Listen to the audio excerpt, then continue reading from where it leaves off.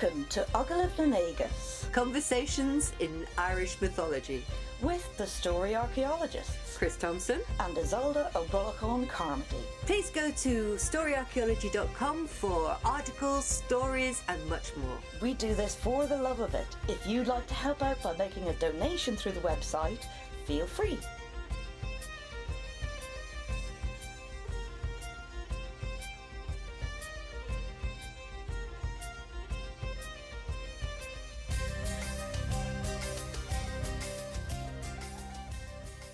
So welcome to our first supplemental podcast episode. A new experiment. Oh yes, so we hope it works, and if not it might explode.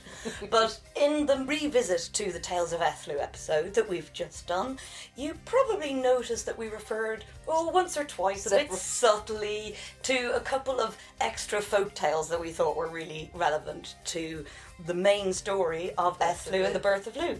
In this little supplemental episode, we will be going through one of those stories, which is the story of Ellengow the Swordsmith and the cow Glasganach, which comes from Jeremiah Curtin's Hero Tales of Ireland. And a very interesting man Jeremiah Curtin was. Oh, absolutely. He collected quite a lot of stories in Ireland during the last few years of the 19th century. Yeah, but he took a very broad perspective to it. He was essentially an ethnologist, anthropologist, Absolutely, as well as a folklorist. Now, he wasn't a linguist, which is possibly why it doesn't necessarily come into and yet he's supposed to have spoken 70 languages. I know, yeah, just not Irish, unfortunately. Well, he did have Irish, but according to Douglas Hyde, he didn't quite know all the different dialects. But an interesting man, and I think one ahead of his time. We're really revising, I suppose, what we can get out of the stuff that he collected, and it's extraordinary just how closely tied these oral tales are to our literary ones. And how useful they are. Oh, you can very much tell that they are oral retellings. They've got all the repeats that you'd expect in an oral tale. And you can even feel as if they're episodic. This evening, I'm going to tell you this bit. And then you almost get the story so far. Yes. And you get these repeating sections that allow the audience to relatch into the story. Exactly, yeah. So to a storyteller, they are definitely of oral telling. Yeah. And they're really rich. Oh, they're wonderful. So let's start out on this one. Yes. Now, our story begins when the King under Wave decides to visit the King of Spain. While he was there, the King of Spain was bewailing the fact that, if I was a rich man like you, if only I just had something special. And the King under Wave says, well, what is it you lack? Butter, said the King of Spain. I haven't got much butter. Now, I'd be a really rich man if I had a load of butter. So the King under Wave said, well, look, very well, I'll send you a really special cow, the Glasganach. Her milk is so rich, it's all butter. The King under Wave went back. Sure enough, he sent the cow with a message. And the message was, just make sure you keep the cow sweet. Give her everything she wants, and whatever you do, don't get in the way of where she's going. Just follow her around all the time and keep an eye on her, and then you'll have enough butter. Well, the King of Spain soon found he was swimming in butter. And what's more, it was very, very good butter. And the cow became famous. But the King of Spain took great care of the cow and to make sure she was guarded all the time. He came up with a very good scheme for this. Now, the King of Spain had a daughter. I'm afraid she doesn't even have a name. She's just a daughter. And he offered the cow as her dowry. Now, he had a really good plan for keeping his daughter and the cow and the dowry, because he agreed that any man who would serve him 7 years would be able to keep the cow. Now, the problem was that the cow just couldn't be followed. It moved too fast. And so champion after champion failed and lost their heads. The king said that if they couldn't keep up with her, their heads would be off the same night, and there was a row of heads on spikes to prove it. Sure. Yet this cow would go 60 miles a day, it said. So he got to keep the cow, his daughter, and got care of the cow and paid no wages whatsoever. Well, if we can just pause the story for a moment and have a look at some of the things that have come up in that first section. The first thing that really jumps out at me is that it sounds like the setup for your classic European folk tale, doesn't it? The bride offered with impossible conditions. Yeah. The Princess of the Glass Mountain and loads of others. Mm. Basically, the king wants to keep his daughter, but he has to offer her on the market, as it were. Yeah. And so he offers ridiculous, impossible conditions. Mhm. What I find interesting is that the earliest version of that I can find is, in fact, the prince who's locked up in a tower. Mm. And that's the ancient Egyptian folktale, the dog, the snake and the crocodile, where the king is so afraid that his son, something's going to happen to him because there's some sort of prediction that he'll be killed by either a snake, a crocodile or a dog, that he just won't let him out. Yeah, yeah. Until some princess comes along and basically takes control and rescues him. Which is Unfortunately, great, the story's not finished. It's such a pity, but Yeah. you know, Well, it's not gorgeous finished. one. The Yeah. whole of the text isn't available. Yeah. It is finished, obviously. Yeah. Or someone finished it sometime, but But there yeah. is. We don't have the whole of the such a text shame nowadays. because it's gorgeous. But he's rescued from the dog, and he's rescued from I think it's a snake. So Yeah. it's very likely He the got- princess rescued him from the crocodile as Yeah. well, and they lived happily ever Yeah. after. Well, exactly. And in folktale terms, once something is set up as being obviously impossible, that then sets up the hero who can come along and do it. Or in fact, the earliest version of the heron. That's Yeah, why I like that. Exactly. You know, it's a good one. It's not just a folktale motif. I mean, this business of either the riddle to win the daughter or the impossible challenges, as well as happening in something like Mither and Aideen, where Earth has to be moved in order for Aideen to be bought. You also get it in the Merchant of Venice, where yeah. Portia has these 3 caskets of gold, silver, and lead, and each one has a riddle on it. And that's where we get all the glitters is not gold. 'Tis often you have heard that told. And of course, I think the upshot of that is that the suitor has to pick the least valuable one. That Yeah. comes right down to Indiana Jones and the Temple of Doom. Doesn't it? Yes, with the carpenter's cup. Oh no, that's the Last Crusade. Sorry, Yes. Indiana Jones and the Last Crusade. That's it, yeah. So that's how big and strong a motif this is. Yeah, you have to do the impossible. Yeah. It's one of the basic aspects of folktale. Yeah. The other thing that I think interests me is King Underwave. Now, surely he has quite close connections to Balor himself. Yeah, and I think that we probably touched on this in the original episode. And our update as well. And now, as well as, of course, having the daughter who has to be won, this is King Underwave, so it's a Fwrdd. It's from under the sea. It could be Indech. It could be Tethra. It's very archetypally It's just Fwrdd. been switched over Yeah. to the King of Spain. Yes, exactly. And in fact, in this, I think that the distinction between the King Underwave and the King of Spain is kind of arbitrary. It You know, certainly seems like it. Yeah. And that does make me wonder if we have this King Underwave who seems such a good candidate for the Otherworld King in this story. Why do we need a King of Spain? And why Spain, for goodness sake? Well, I suppose first and foremost, Spain is just out there. It's the exotic outlanders. A bit like the Lochlannig in the north. You know, they're always the ones out there or the ones from over there. Yeah, and I think we have discussed this when we've discussed things like the Fwrdd and the idea of the Norsemen. It's not always historically linked to Vikings or whatever, but they are a foreign people that we would have been familiar with at the time. That's right, and they're quite aware that they are a foreign people who actually exist out there. But Exactly. It's a bit like that. If you've never been to Moscow, does it exist? Yes, yeah. And I do wonder with this story, it's very clearly and definitely a Munster story. It's a Kirkagwina story, in fact. And I wonder whether if you're in the south of Ireland, you're just more used to knowing that the Spanish are a foreign people rather than knowing that the Norse are a foreign people. I don't know whether there's anything to that.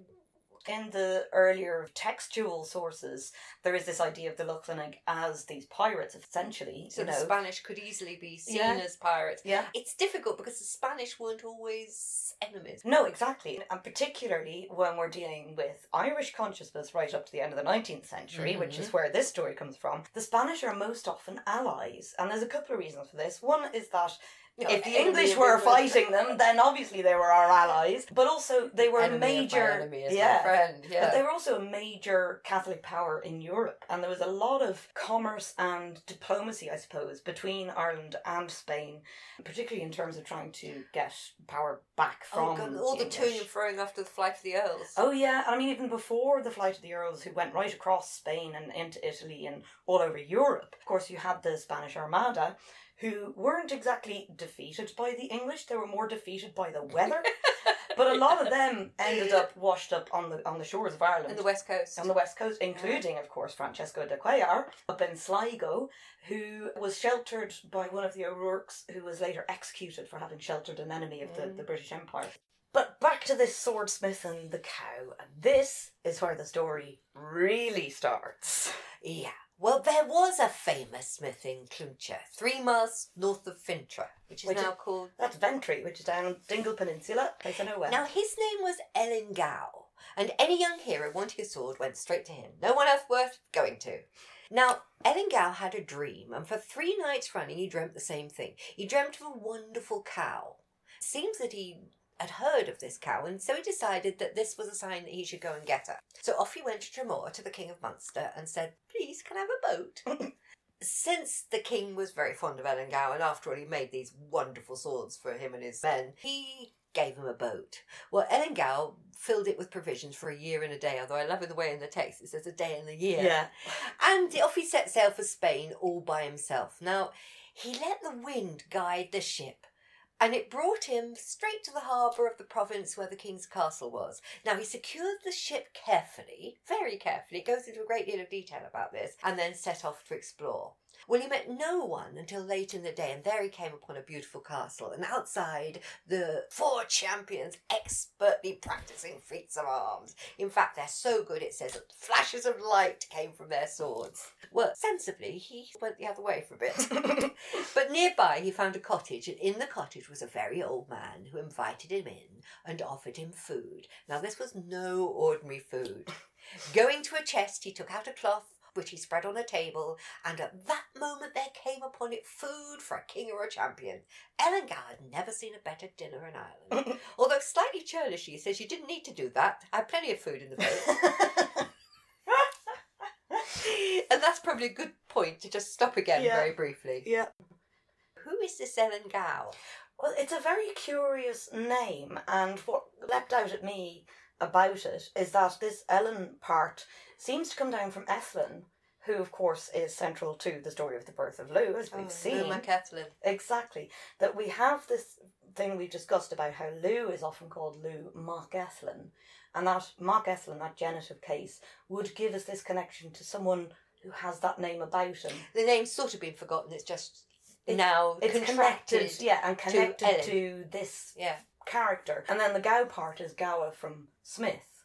And of course we have in the original Birth of Lugh story, we have both the Lugh, we have the Ethlin, and then we even have Govnu the Smith coming into it. So it's like a contraction of the name. Exactly. It's kind of has all of that just rolled up into one. I like also the care he takes over harbouring the boat, particularly. He's said to be as good as any 3 pilots, even though he's on his own. Yeah. And there's so much description about the securing of the ship that I already mentioned. And I think it's that detail that tells us that these storytellers are that familiar with seafaring themselves. And very much like when we were looking at the Voyage of Brendan. Which is also from the same area, It isn't is, yeah. It's that area, Southwest Kerry, where you live with the sea. I mean, there's beautiful currachs that come from down there. The currach racing, I know people who do currach racing down in that part of the country. They're very sea-crafty people. Absolutely. And of course, they're connected with the life of the islands, with the Blaskets and the Skelligs and all the rest of it. And you have to be good down there. God, yeah, exactly. I mean, you're talking about the edge of the Atlantic. They're not easy seas. They're not. They're certainly not. So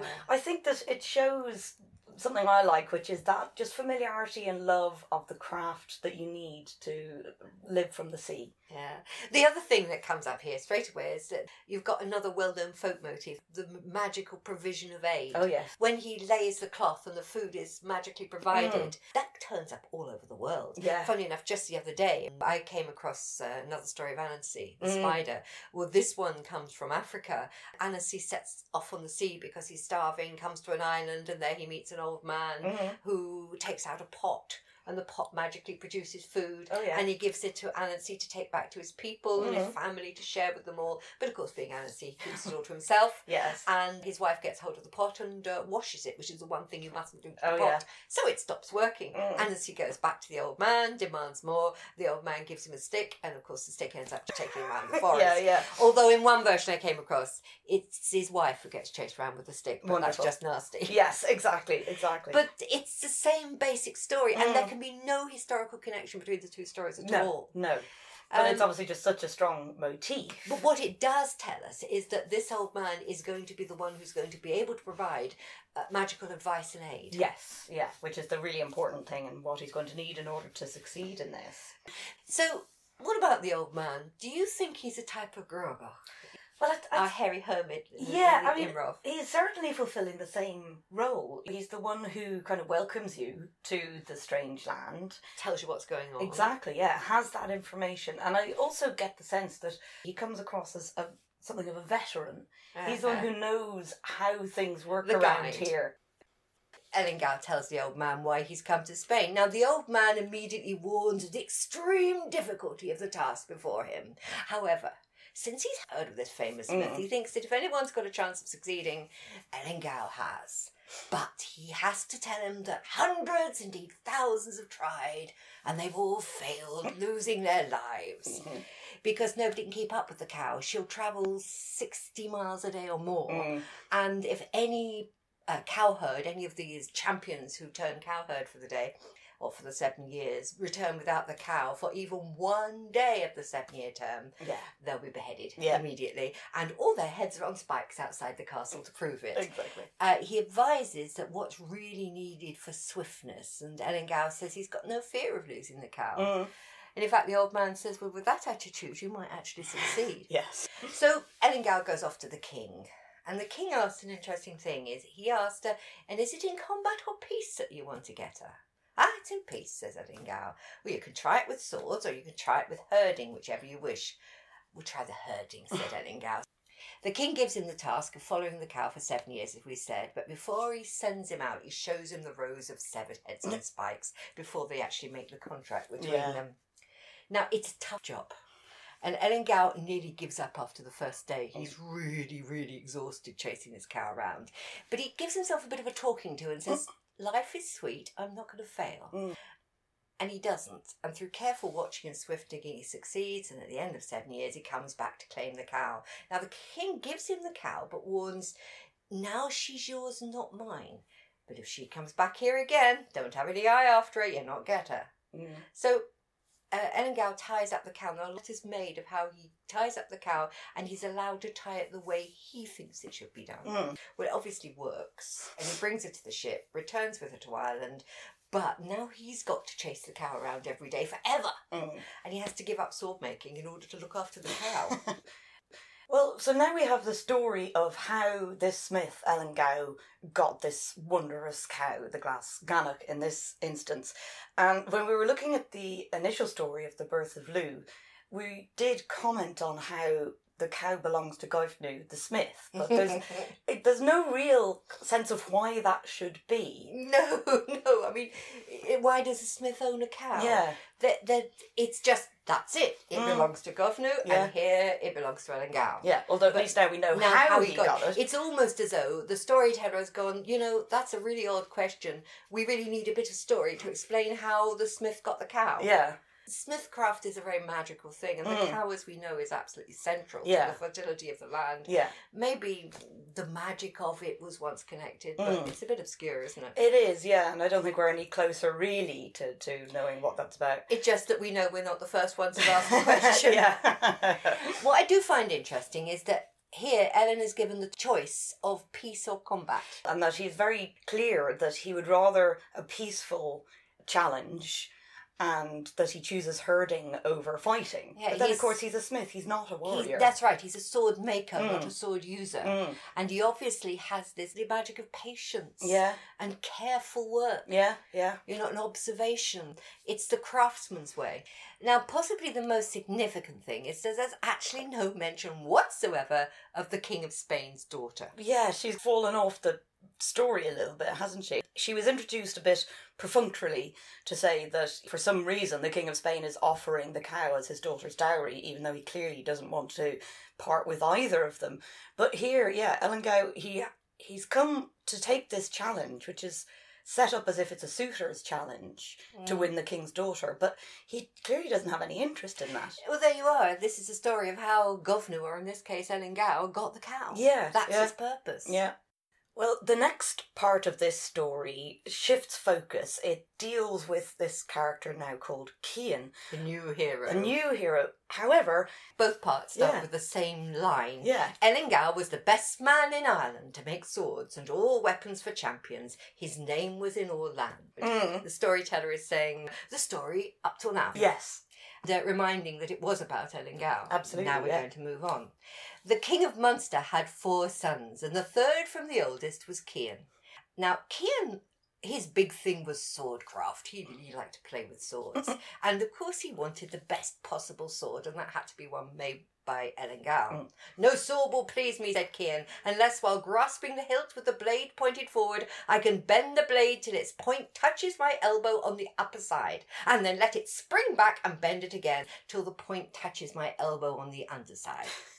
Now, Cian was the 3rd son. That means one beyond the heir and the spare, and therefore free to seek his fortune. So he goes off to Elendil for the sword, but finds Elendil far too busy following the cow around, of course, to prevent her returning to Spain. So Cian says, well, if I follow the cow for you, you could get busy making a sword for me?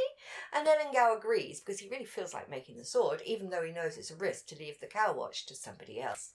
Well, the inevitable happens. Cian loses the cow. He sees her going too close to deep water at Derry Moor, that's near Tralee, isn't it? And gets between her and the sea in order to turn her back. And of course, that's the rule. You mustn't get between the cow and where she wants to go, particularly it seems the sea. Absolutely. And what did she do but jump through the air like a bird? And then she went out through the sea and left him. Elendil is surprising. He takes it quite philosophically and doesn't blame Cian, although Cian says, look, you can have my head, I lost your cow, take my head in penance. When he won't accept this, Cian says that in that case, he will go to Spain, as long as he can take his new sword, and he'll get the cow back. And he swears an oath to Elendil that he will get the cow. Elendil shrugs and goes, there's not much hope of that. Elendil tells Cian that he himself couldn't have got the cow without the advice of the old man in the cottage, and suggests that he follows the same plan. Cian, before he leaves, goes to his father and explains the situation, and of course he's honour bound to go, so he begs a ship and is given the same one used by Elendil.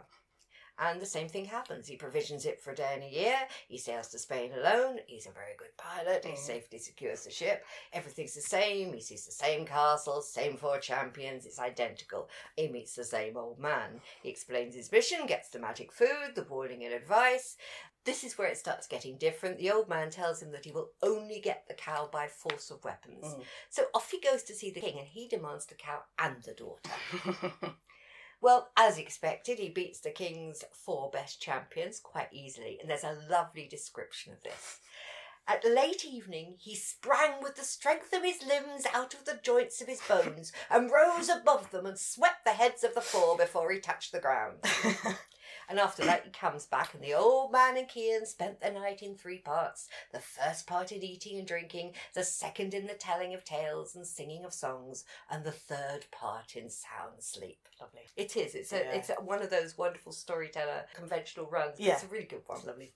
And the old man tells him how once he'd been the champion of Spain, and when he grew too old, the king had gave him that house. So you're right, he's a veteran.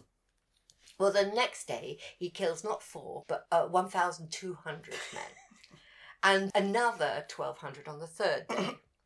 And on the final day, he says, well, look, just send me your whole army. King does that, and he wipes them all out.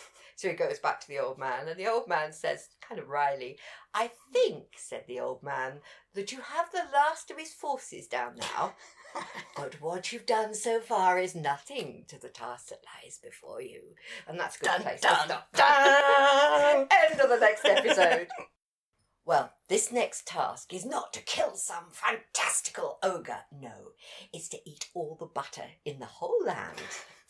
Presumably there's a load of butter because of the cow. Yeah. No problem. The old man gives him a magic biscuit. And apparently, if he puts the butter on this biscuit and eats that, it will cause all the rest of the butter in the storehouse to disappear. Right. At least I presume that's how it works, not just piling butter onto the biscuit endlessly. One would assume that if he didn't have a magic biscuit, that's what he would have to do. Okay. Or you just have to eat it by the spoonful. Yeah, that's revolting. Oh, I know. Well, the next task, once he's completed that, his next task is to tan all the hides in Spain in 4 hours. Well, he manages that as well. He has the help of a piece of magic leather given him by the old man, and apparently it seems to be that if he touches any other piece of leather, it will then immediately be tanned. Now, the final task, I think, is the best. This one is to keep a hurley ball in the air for 2.5 hours. Now, it gets better. Because he has to do this in public, outside the tower, where the princess is imprisoned, in front of her, and what's more, watched by the king. And the other champions are all allowed to join in and see if they can do it any better. Stop giggling. Well, fortunately, he succeeds. I'm trying to keep a straight face as well. He succeeds because he's using an experienced hurley, which is lent to him by the old man. The princess is extremely impressed, and she says that, "Ooh, nobody's done anything like that before." And then she kisses him. Only then. Well, I think she kisses him first, and then tells him he's done something that nobody else has ever done. Cian turns around and says, "Well, I've won the daughter and the Glasgannock from you now. You have," said the king, "and they're both yours, and I give them with all my heart. You've earned them well and done what no other man could do. And I'll give you 1/2 of the kingdom till my death, and after that you can have the lot." I think we better stop there. I need a breath. Well, I love the challenge of getting all the butter in the country onto one biscuit. And eat it as well. Yeah. But it reminds me of one of my favourite stories that I tell, which is called The Ship That Sailed on Land. And in that story, you've got 4, I do it as the original superhero story, because you've got a hungry man and thirsty man who eat all the food and drink in the palace. And then there's strong woman and woman who blows the clouds. But it's the same thing. You've got somebody who is gifted at doing these particular things. And it's to win the princess and the kingdom. Yeah. Although it's often in that kind of story, I'm thinking about the similar pattern in the Adventures of Baron Munchausen. It's the hero has servants who each have that specific... Well, that's what that is. I tell them as thing. superheroes, but they are, in fact, his servants. Yes, it's the same story. I forgot. I've changed it so that they're friends. So that it's more egalitarian. Without having to look, if you like, outside of Ireland, this is also very reminiscent of that challenge that the Dagda is given by the Fovera, because, of course, the Fovera are trying to get him to abuse the laws of hospitality, and they fail in that. But it is this challenge of feeding somebody more than they possibly can. Exactly. With the Dagda, it's porridge. With poor Cian, it's butter. I mean, it actually makes me feel physically ill to think of it. Some biscuits. Oh, I wonder if it was digestive or a cracker. Well, then there's the second task of tanning all the hides in Spain in 4 hours. Again, I think there's a connection here, particularly the first task being butter, and now we've got tanning. These are cattle-based products. It's to do with cattle wealth.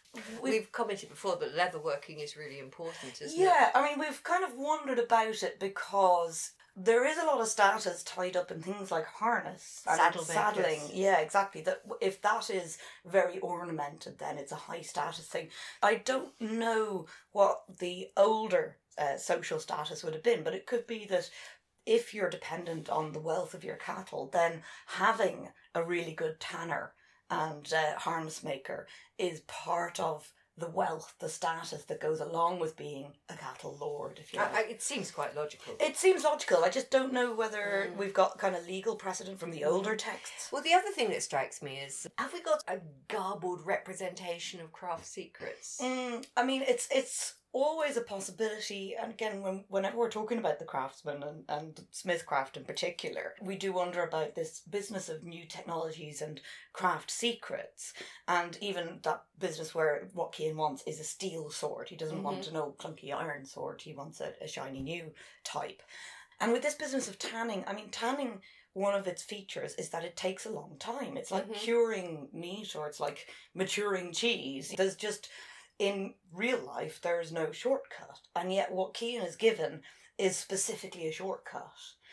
And I think there's an interesting contrast between Elendil, who we just said had to demonstrate his patience and being able to do things the right way over a long period of time. Didn't he? The 7-year way of getting the cow. Exactly. He took the peaceful, the herding way, which takes patience and consistency and all those sort of craft-based skills.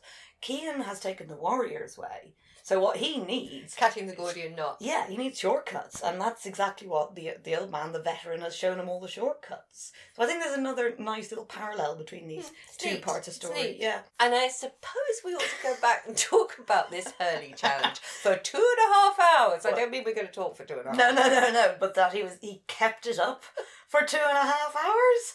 The detail that you left out is that the kind of denouement of this extraordinary skill where he has to repetitively use a long wooden object for 2.5 hours and presumably has to keep a rhythm, that what he does in the end is he flings the hurley ball through the window of the tower where the princess is. And she catches it, doesn't she? Yes. Yeah, and that's when she goes, oh, that was good. Nobody's done that before. I know.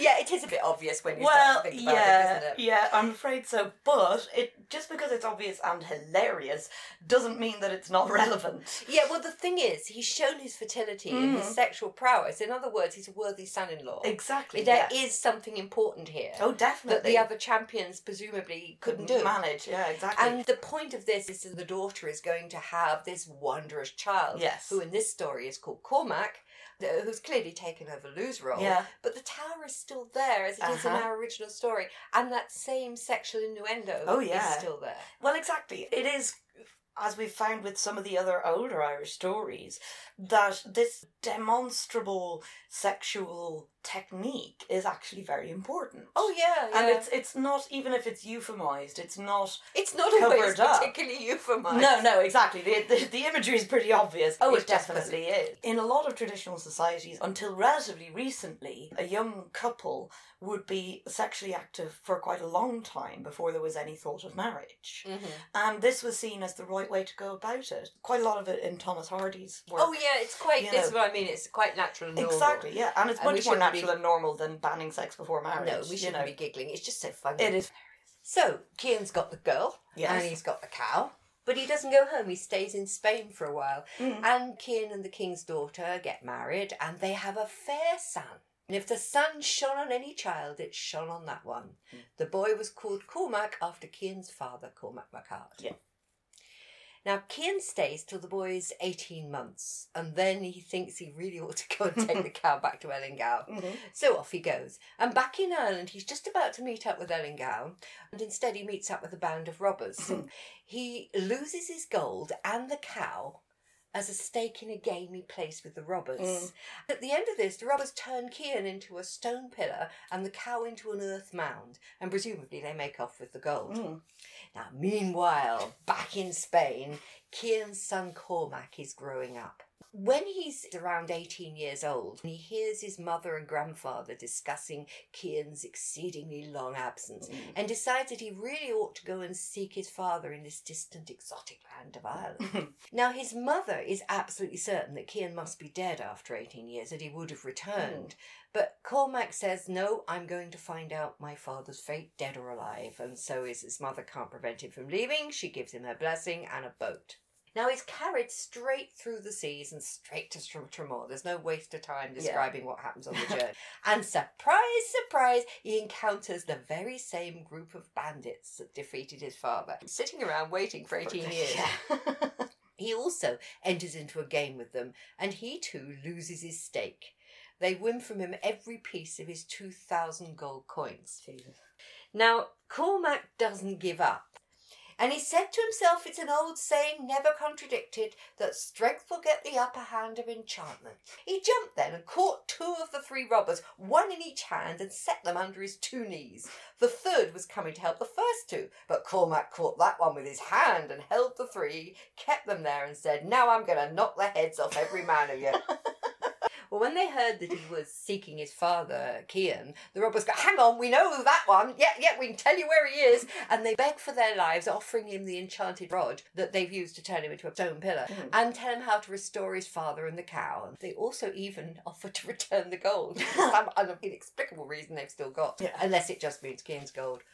Cormac responds by killing all 3 of the robbers. He then takes the rod and frees his father. Now, Cian's a bit surprised and doesn't recognise his son until he hears the whole story. Father! Son!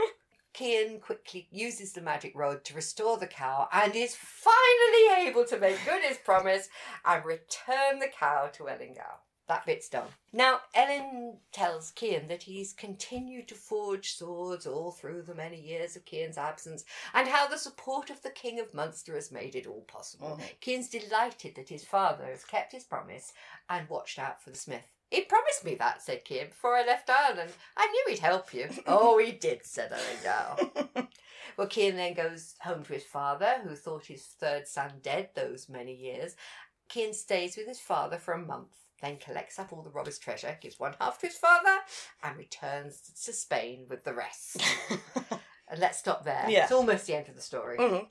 I love the description of Cian's son. Yes. You know, this fair child. Of course, he's yet another saviour child, isn't he? Yeah, I mean, he is definitely taking Lou's role in this. Or Mungon. Or Mungon's even, if we're comparing this to the birth of Lou specifically. I find it interesting that it is very deliberately connecting it to the line of Cormac MacArt, who is the exemplar of the Equin dynasty. The Equin are those who descend from Cuncaid Catholic, who you've got Cun, then his son Art, then his son Cormac.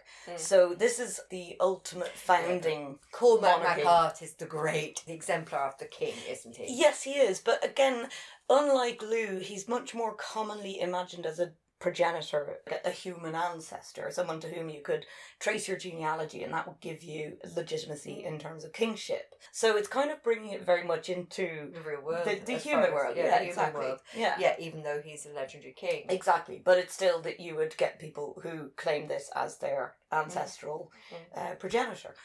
Now, I like the robbers game too, but what I want to know is, does Cian have any choice about playing the game, or are he and his father both inveterate gamblers? It's kind of hard to know. There certainly seems to be this inevitability that if someone meets you on the road and challenges you to some kind of gambling, that for some reason you have to accept the challenge. Now, there's plenty of myths whereby a game is played, most notably between Mither and Jochid, in the game of Fiddle in order to win back Aideen, and that's a very specific ploy. But I don't know whether there's either some extra social obligation involved or whether it's just that Cian and Cormac have this particular weakness. I don't know. The fact that they lose each time is also pretty It's rotten. also interesting that once again you've got this repeated motif, very much a storyteller's tale, in that you've got the same episodes and repeat with new characters. Yeah. It's kind of nice though. It is, but there's also this nice pattern where you, at the beginning, as we pointed out, you've got Elendil winning the cow through peaceful means and then Cian winning the cow through violence. Here you've got Cian encountering the bandits in a kind of a peaceful way through this game. But then when it comes to Cormac's turn, he responds with violence. And I love the way that he effectively says you could always get more with a kind word and a piece of 2x4 than just a kind word. He's basically saying, well, I tried being nice, now I'm just going to cut all their heads off. Right, so the question of is it honourable is really irrelevant here. Well, it's just what he's doing. I know, yeah. But that's what Cian did. Yeah. Now it's what Cormac's doing. Exactly, yeah. It's comic book violence. It is, again, but rather. I love the description with one under each knee and then a third in his hand. Like yeah, it's good fun. But also that he says, I won't kill you if you tell me where they are. And they go, we'll tell you. Oh, well, I'm going to kill you anyway. Sorry. And the last bit is probably more important, is that the King of Munster has kept faith with Elendil. The truth of the king holds. Oh, the fear of Flathavan is definitely consistent. But I also think it's somewhat significant that we've got Cian turned into a stone pillar and the cow turned into this earthen mound. The symbolism, if you like, is a bit straightforward in terms of male and female, but I think there's also an element whereby this is named as a specific place within the story. I remember when I was reading it thinking, have I been there? Because it's all around the Kirkagreena area. It's all around the Dingle almost feels Peninsula. like an home stone, doesn't it? It does, and there's a lot of them around there. It's one of the sort of places where you find a lot of those solitary pillar stones. So this pillar and mound.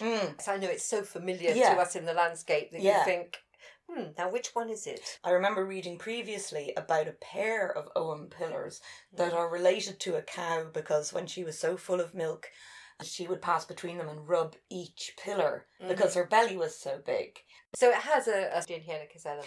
It does, yeah. I mean, we find that all the way through. I mean, again, the specifying of Derry Moor as the deep water where the cow wanted to go and drink. It's all very specific, Location local. specific. Yeah, totally. Yeah, and I always like that.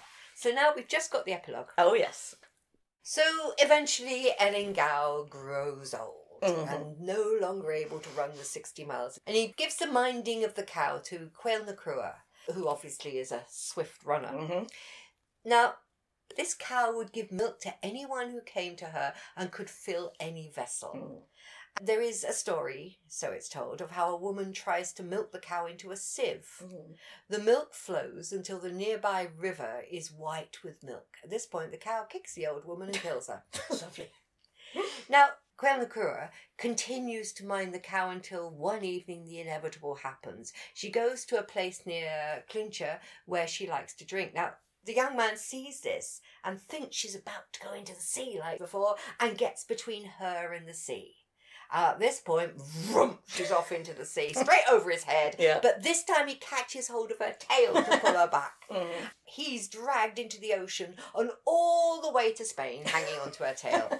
The king's delighted to have her back, as they were missing the batter in Spain. Of course. And that's where the story ends. Well, from that last little epilogue, as you put it, I find it interesting that they bring in this character called Quail Nakua in order to look after the cow. Hand on the story, basically. Exactly, yeah. And again, he seems to be chosen because he is the fastest man, so he can keep up with the cow. And this, of course, brings to mind Cuilche MacRonan, who's the name Cuilche in synthetic etymology is related to the term quail, which means slender. There's this wonderful false story about why Cuilche is called Cuilche, that he was very, very thin and standing beside Smith's Forge, and so he got very, very hot, and so he was quail, thin, and te, hot.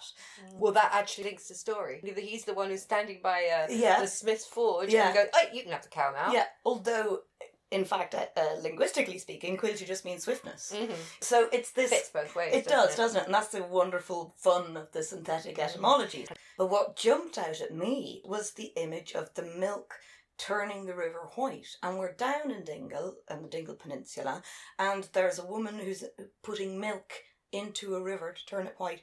That's exactly what Blathnod does from Curoy's castle down the River Finglas in order to signal to Cuchulainn that he could come in and elope with her. Yeah, so it's a known local story. It is another local story, and it's another marker on the landscape. That's why I think this is snuck in as a, but it's also told that. Yeah, it's very Dinhyenicus. Isn't it? If you don't like that story, try this one. But there's also that connection with Boan and the abuse of the well. Yes, yeah, and it almost has... Not Shinnon. No, not Shinnon, not Shinnon.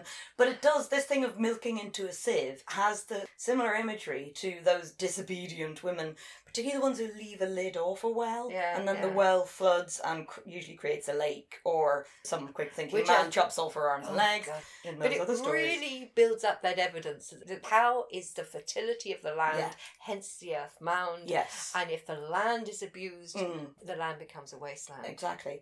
And that ties up the Glas Ganach, as she is in this story, Glas Gowan, as we know her, and in her Holy Grail aspect of Moitura, we've got Boan and the cow, who's also a river. We've got Ethlu, who's also Boan, and the birth of Lu. It just, they really are so closely related, all these images. The goddess of sovereignty stories are actually about this, the land represented by the woman. Yes. So if you're going to have any of them, it's got to be Ethlu, not Maeve. Yeah. Or what? Yeah, but I mean, that's what the story... Link back to the well and the cheese. That's what that was about. Exactly, yeah. And that's why Maeve killed by a piece of hard cheese. Yes, yeah. Very hard cheese. Oh, yeah, okay. Right. That's usually what you rant on about, isn't it? That's what we call the Maeve rant. The Maeve rant. Well, we ought to bring this to a conclusion. Yeah, well, I think we have covered maybe a lot of it already, but let's just draw together what we've been saying. Yeah, we ought to get our conversation back to Ethlu, since that was the subject of our original exploration. Yeah. Perhaps particularly our original story, which is Balor on Tory Island as told by Jeremiah Curtin. Yeah. Actually, in this story, Elingao, Ethlu's never mentioned by name. Not by name, but what we've been looking at is the parallels in the story structure. Also, her name kind of crops up insofar as we've got this Ellen Gow, and right at the beginning we talked about how that Ellen can come down from Ethlin or Mock Ethlin, in the son of Ethlu. So there's ways in which she's there, that close connection to the Glasgowan, even though it's the Glasganach. And the fact that the daughter never has another name. Exactly, yeah. It's just like everybody knows she's Ethlu, so why Exactly, bother? yeah. And the Smith gets the cow and Kean gets the girl. And if you think about it, it's no further away from the original than your average TV adaptation. Birth of Lou with added folktale goodness. What, you mean like F numbers would be instead of E numbers? Yeah, okay. If you say so. Yeah, full of F numbers. And hurley sticks. Of course. Well, that's about it. That's the story. Yes, and it's our first experimentally supplemental episode. I hope you enjoyed it. I think it was interesting to look at a story that's so parallel to that Birth of Lou story, yet doesn't actually include Lou at all, as it turns out. But it does give us more about Ethlyn than the Glasgowan or Glasganach as she is.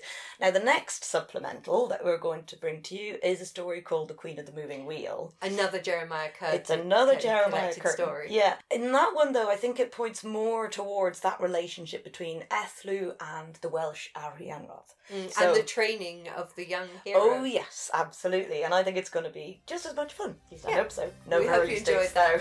though. No hurley sticks. Thank you for listening to Agalach na Nagus, conversations about Irish mythology with the story archaeologists Chris Thompson and Isolde O'Bolachon Carmody. For more information, to subscribe or make a donation, please visit storyarchaeology.com. You can get in touch via email on storyarchaeologists@gmail.com.